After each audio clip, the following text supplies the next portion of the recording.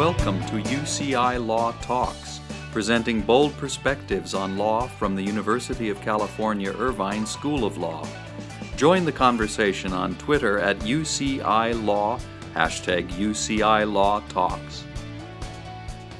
Welcome to UCI Law Talks. This is Jonathan Glader. Today, we're talking about significant cases that the Supreme Court will hear in the coming term. Our resident expert is Erwin Chemerinsky, Dean of the Law School, Distinguished Professor of Law, and Raymond Pike Professor of First Amendment Law here at UCI. He's also author of The Case Against the Supreme Court. That's only the most recent book. And too many law reviews really to count. Erwin, thank you for joining us. It's a pleasure to get to talk with you. So when I asked you about the upcoming term, you suggested that we discuss three particular cases. The three were Evenwel versus Perry, Friedrichs versus California Teachers Association, and Fisher versus Texas. Can you tell me why you picked those three? The Supreme Court sets about half of its docket before it goes on its summer recess. The remainder of the docket is set between the end of September and the middle of January.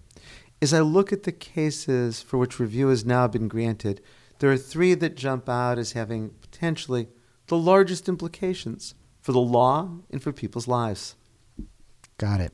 Let's start with Friedrichs then. This is local to us. The plaintiff, I discovered, is a school teacher in Buena Park, California. What's this case about? And it's a complicated issue. In 1977, in a case called Abood versus Detroit Board of Education, the Supreme Court reaffirmed that no one can be forced to join a public employees union, but that non-union members can be required to pay the share of the union dues that go to support the collective bargaining activities of the union. The Supreme Court's reasoning was that non-union members benefit from collective bargaining in their wages, their hours, their working conditions, the representation they receive. They should be required to pay for the benefit they receive. But non-union members should not be required and can opt out of paying for the political activities of the union.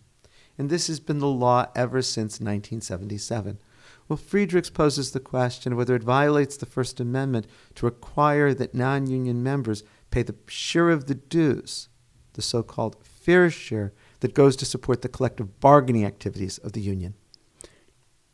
What's the argument? And I guess, does it relate to the difficulty of distinguishing what's lobbying versus what's negotiating? The challengers are arguing that requiring people to pay even the share of the dues that goes to collective bargaining is impermissible compelled speech. They argue that compelled speech violates the First Amendment. They also make the argument that you just articulated, that it's not possible to distinguish what's collective bargaining versus what's political activities of the union. And in recent years, 5 justices of the court have questioned the rationale of Abood. In a case called Knox versus SEIU in 2012 and in Harris versus Quinn in 2014, 5 justices referred to Abood as, quote, an anomaly. Well, this case is enormously important for unions, but it has implications beyond that. Obviously, if unions can't require employees to pay for the share of dues that go for collective bargaining, many fewer are likely to do so. The Supreme Court expressed concern in Abood and in subsequent cases about a so-called free rider problem. If non-union members can get all of the benefits of the union without having to pay even the share of dues that go to support collective bargaining, many will choose not to do so. They'll be free riders. None other than Justice Scalia has expressed concern about this free rider problem. But as I said, it's beyond just what it will mean for unions. Take, for example, bar dues. In a case following Abood, Keller versus California State Bar, the Supreme Court said that the same principle should apply to bar dues as apply to union dues. Everyone should have to pay the percentage of bar dues that go to support the regulatory activities of the state bar, regulatory activities of lawyers, but no one can be forced to pay for the political activities of the state bar. Same framework is in Abood. If Abood gets overruled, can Keller really survive? Or what about student activity fees? In a case called Southworth versus University of Wisconsin, students objected to having to pay a student activity fee that went to support activities that they didn't agree with. And the Supreme Court upheld student activity fees. Well, if Abood gets overruled, might Southworth have to be reconsidered? So the case is enormously important for the strength of unions in this country, but it also has implications in these and other areas as well. Got it. So there's a kind of tragedy of the commons counterfactual here, that there will be insufficient support of unions, right, if the court decides that people can fully opt out. Exactly. And the concern, as it's been articulated, what you refer to as tragedy of the commons or a free rider problem, is individuals who benefit greatly won't pay if they don't have to. I mean, how many people would opt out of paying taxes, even if they benefit greatly from them, if it wasn't required? What happened in the courts below? How did we get to the Supreme Court? This is a very unusual case procedurally, and that could matter in terms of the outcome. After the case that I mentioned in 2014, Harris versus Quinn, a lawsuit was filed in federal court in California to ask for the overruling of Abood. Well, the federal district court can't overrule a Supreme Court precedent. In fact, the union asked for the chance to develop a factual record. Facts matter here. How many people will choose to be free riders if union dues aren't required? What would be the effect on unions? For that matter, how many people end up being members of the union if they don't want to because they don't take the opportunity to opt out? The district court refused the union's request to develop a factual record and simply ruled in favor of the unions, the defendants. The Ninth Circuit, without any explanation, did the same thing, saying, we're bound by Abood, and the Supreme Court on June 30th of 2015 granted review. It might very well be that when the Supreme Court reads the briefs and hears argument, it's going to say, we need a factual record. We need the facts about the kinds of questions that I just referred to before deciding. And so one possibility, and it's one that I increasingly think would be the right one, would be to send it back to the lower courts to develop that factual record. Now, you alluded a couple times to the political implications of this, so I'd like to ask you a little more about that. Sure. If unions are effectively weakened, if they have less funding as a result of an adverse decision from the court, how does that ripple through, for example, the upcoming presidential election? Unions have already been greatly weakened by Supreme Court decisions. I referred to Knox versus SEIU, where the Supreme Court said non-union members must opt into supporting the political activities of the union. It's not good enough to say they can opt out. And that then decreases the number of people who are giving money to the unions for political activities.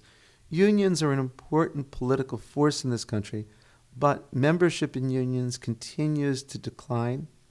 It's decreased enormously. If this causes a further decrease in union membership, that will weaken the influence of unions. So bottom line, if the challengers win, if the unions lose in Friedrichs, it will weaken the strength of unions in every way, including politically. And as you rightly point out, that will have real implications in terms of our political system. Is this litigation then, last question about this case, but is this litigation then part of an effort, a partisan political effort? Well, there's no doubt that it is. The National Right to Work Committee is organized a national strategy to try to say that nobody should ever be required to pay even the fair share of union dues that go for collective bargaining. They have been successful in getting right to work laws adopted in places like Wisconsin and in Michigan, previously strong labor strongholds. And now they're trying to get the court to constitutionalize right to work by saying no one can ever be forced to pay even the share of the union dues that they benefit from in terms of collective bargaining. Any predictions you care to make? This is a hard case to predict. On the one hand, 5 justices have called into question Abood. On the other hand, if there were 5 votes to overrule Abood, the court could have done that in Harris versus Quinn. And interestingly, it's Justice Scalia who's expressed more concern than any of the other justices, at least on the right, in terms of the free rider problem. At the oral argument in Harris versus Quinn, he was very concerned about the free rider problem, and he wrote a decision in 2001, the Leonard case, where he specifically talked about why unions should be required to be able to collect money from non-union members so as to avoid the free rider problem. And underlying this case, like so much of constitutional law, is should the court defer to the political process to work this out? If a state wants to, it can adopt a right to work law. all of these union agreements a result of bargaining and majority rule, or should the court say this violates the First Amendment? Let's turn to Evanwell versus Perry, the case involving the drawing of voting district lines. What are the plaintiffs arguing here? Since the early 1960s, the Supreme Court has said that one person, one vote is a constitutional requirement. That means for any legislative body with districts, all districts must be about the same in population. Here, what the challengers are arguing is that districts should be on the basis of eligible voters, not on the basis of population. And they are arguing that the Constitution requires that districting be based on eligible voters, that to do so on the basis of population is unconstitutional. Is this a new argument? It's not a new argument. The Supreme Court, in a case called Burns versus Richardson, had indicated that if states wanted to, they could district on the basis of eligible voters. And some judges, in dissenting opinions, some law professors in law review articles have argued this, but it's the first time that it's directly come before the Supreme Court. What would be the effect of changing how the district lines effectively are drawn? If the challengers win, the effect would be enormous, particularly on cities and especially on communities of color. Cities tend to have more people who are not eligible voters but are part of the population. This can include Latinos who are not citizens. It can include African Americans, where a significant number of men often have convictions that cause them to be disenfranchised. It can include cities because there's more of a younger population.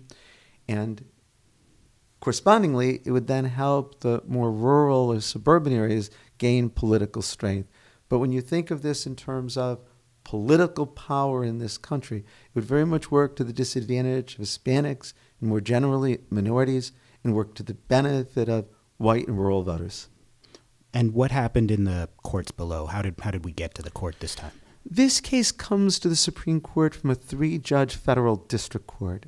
And what's important about that is there's almost no instance in which the Supreme Court is obligated to take a case. The Supreme Court almost always has discretion on what case to take.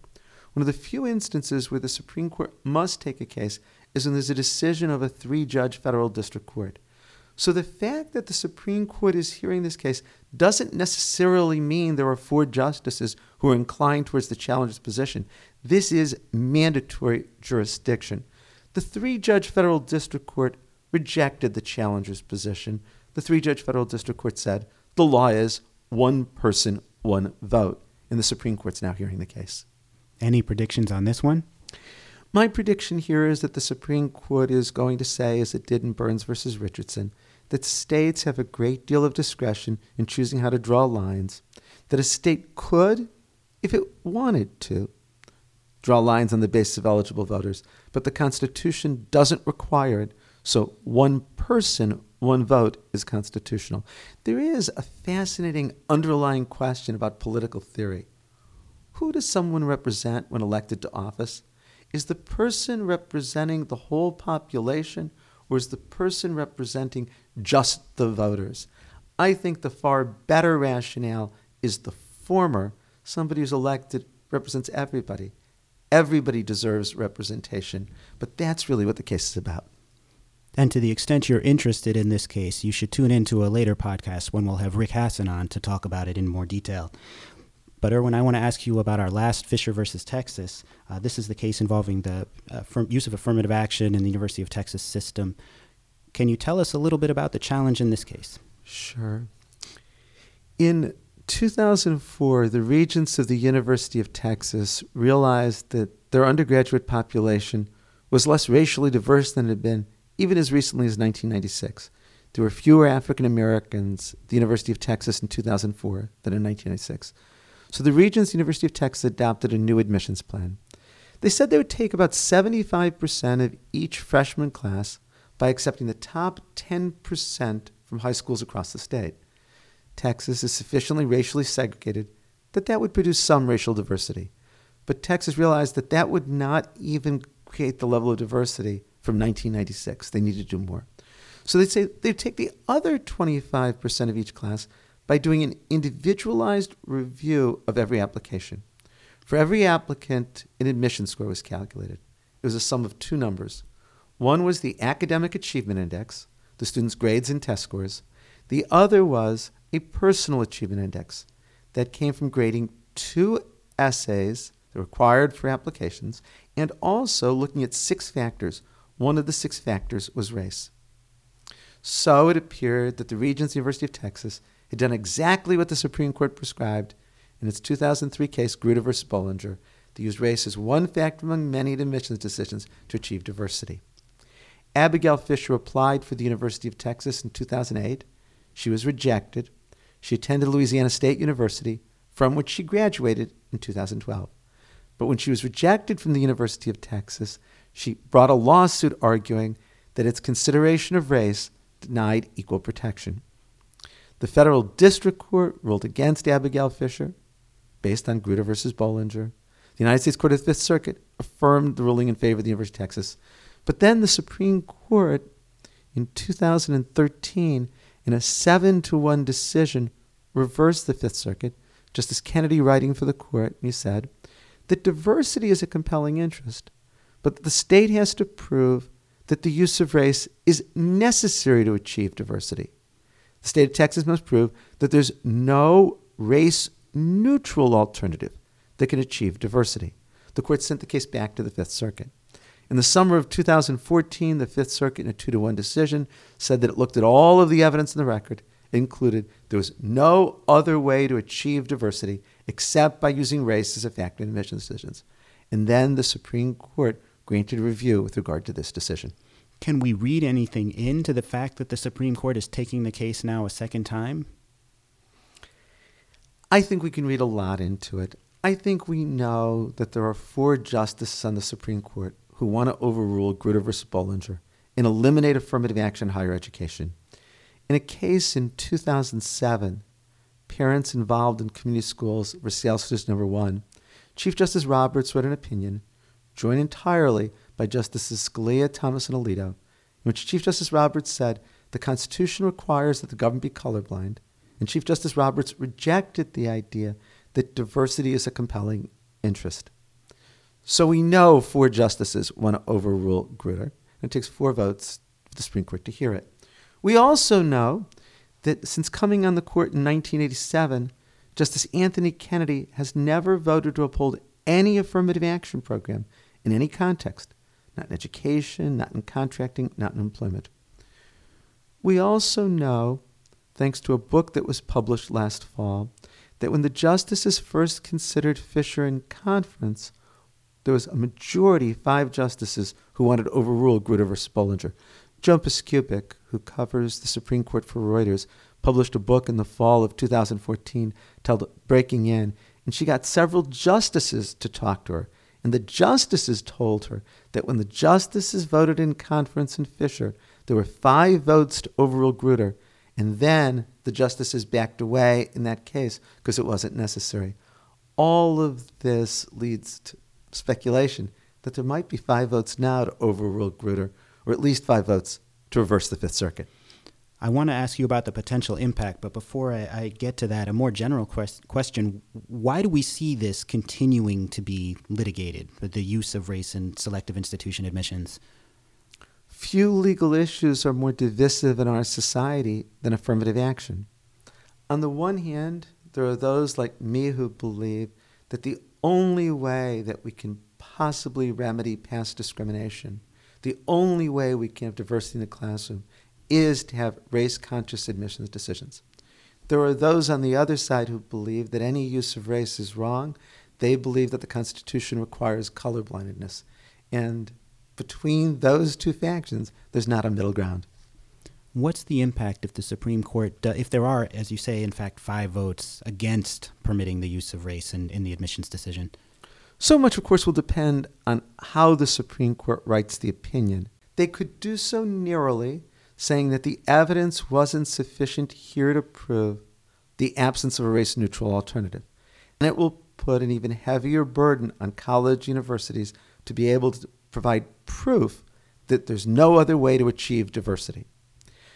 The court could go further, though, and write a broader opinion the one that apparently 5 justices initially wanted when they were deciding the case just a couple of years ago when it was before it. And then the court could say that any use of race to achieve diversity is unconstitutional. Race can be used only to remedy proven past discrimination that injured these individuals. If the Supreme Court does that, it will have a devastating effect on diversity in college universities across the country. We saw that here in California. In 1996, California voters passed an initiative, Proposition 209.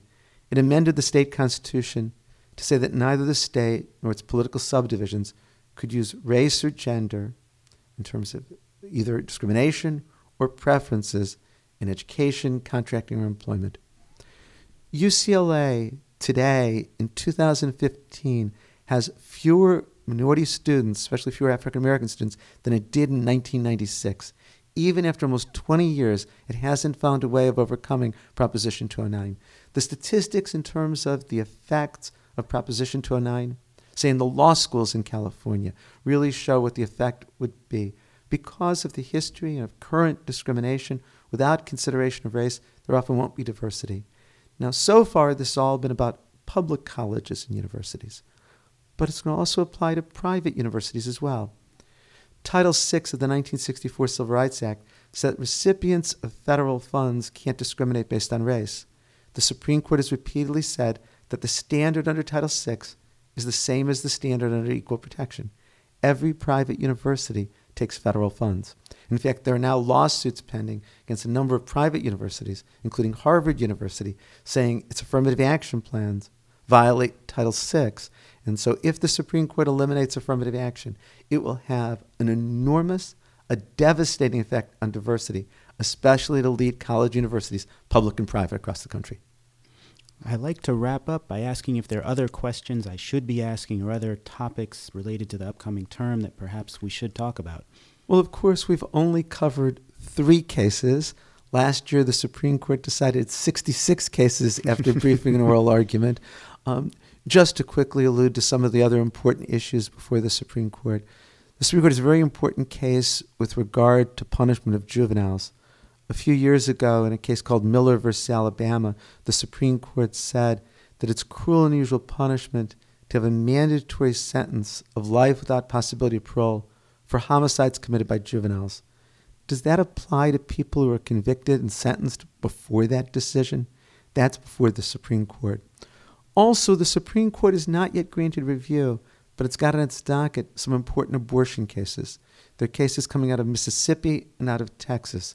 They involve laws that say that doctors at clinics where abortions are performed must have admitting privileges at local hospitals. And since local hospitals won't give these doctors admitting privileges, the effect is to dramatically reduce the places where abortions are available. It would close the last clinic in Mississippi where abortions are performed in many of the clinics in Texas. The Texas law also says that facilities where abortions are performed have to have surgical-level facilities, even if it's medically induced abortions. And my prediction is the Supreme Court will grant one or more of these abortion cases.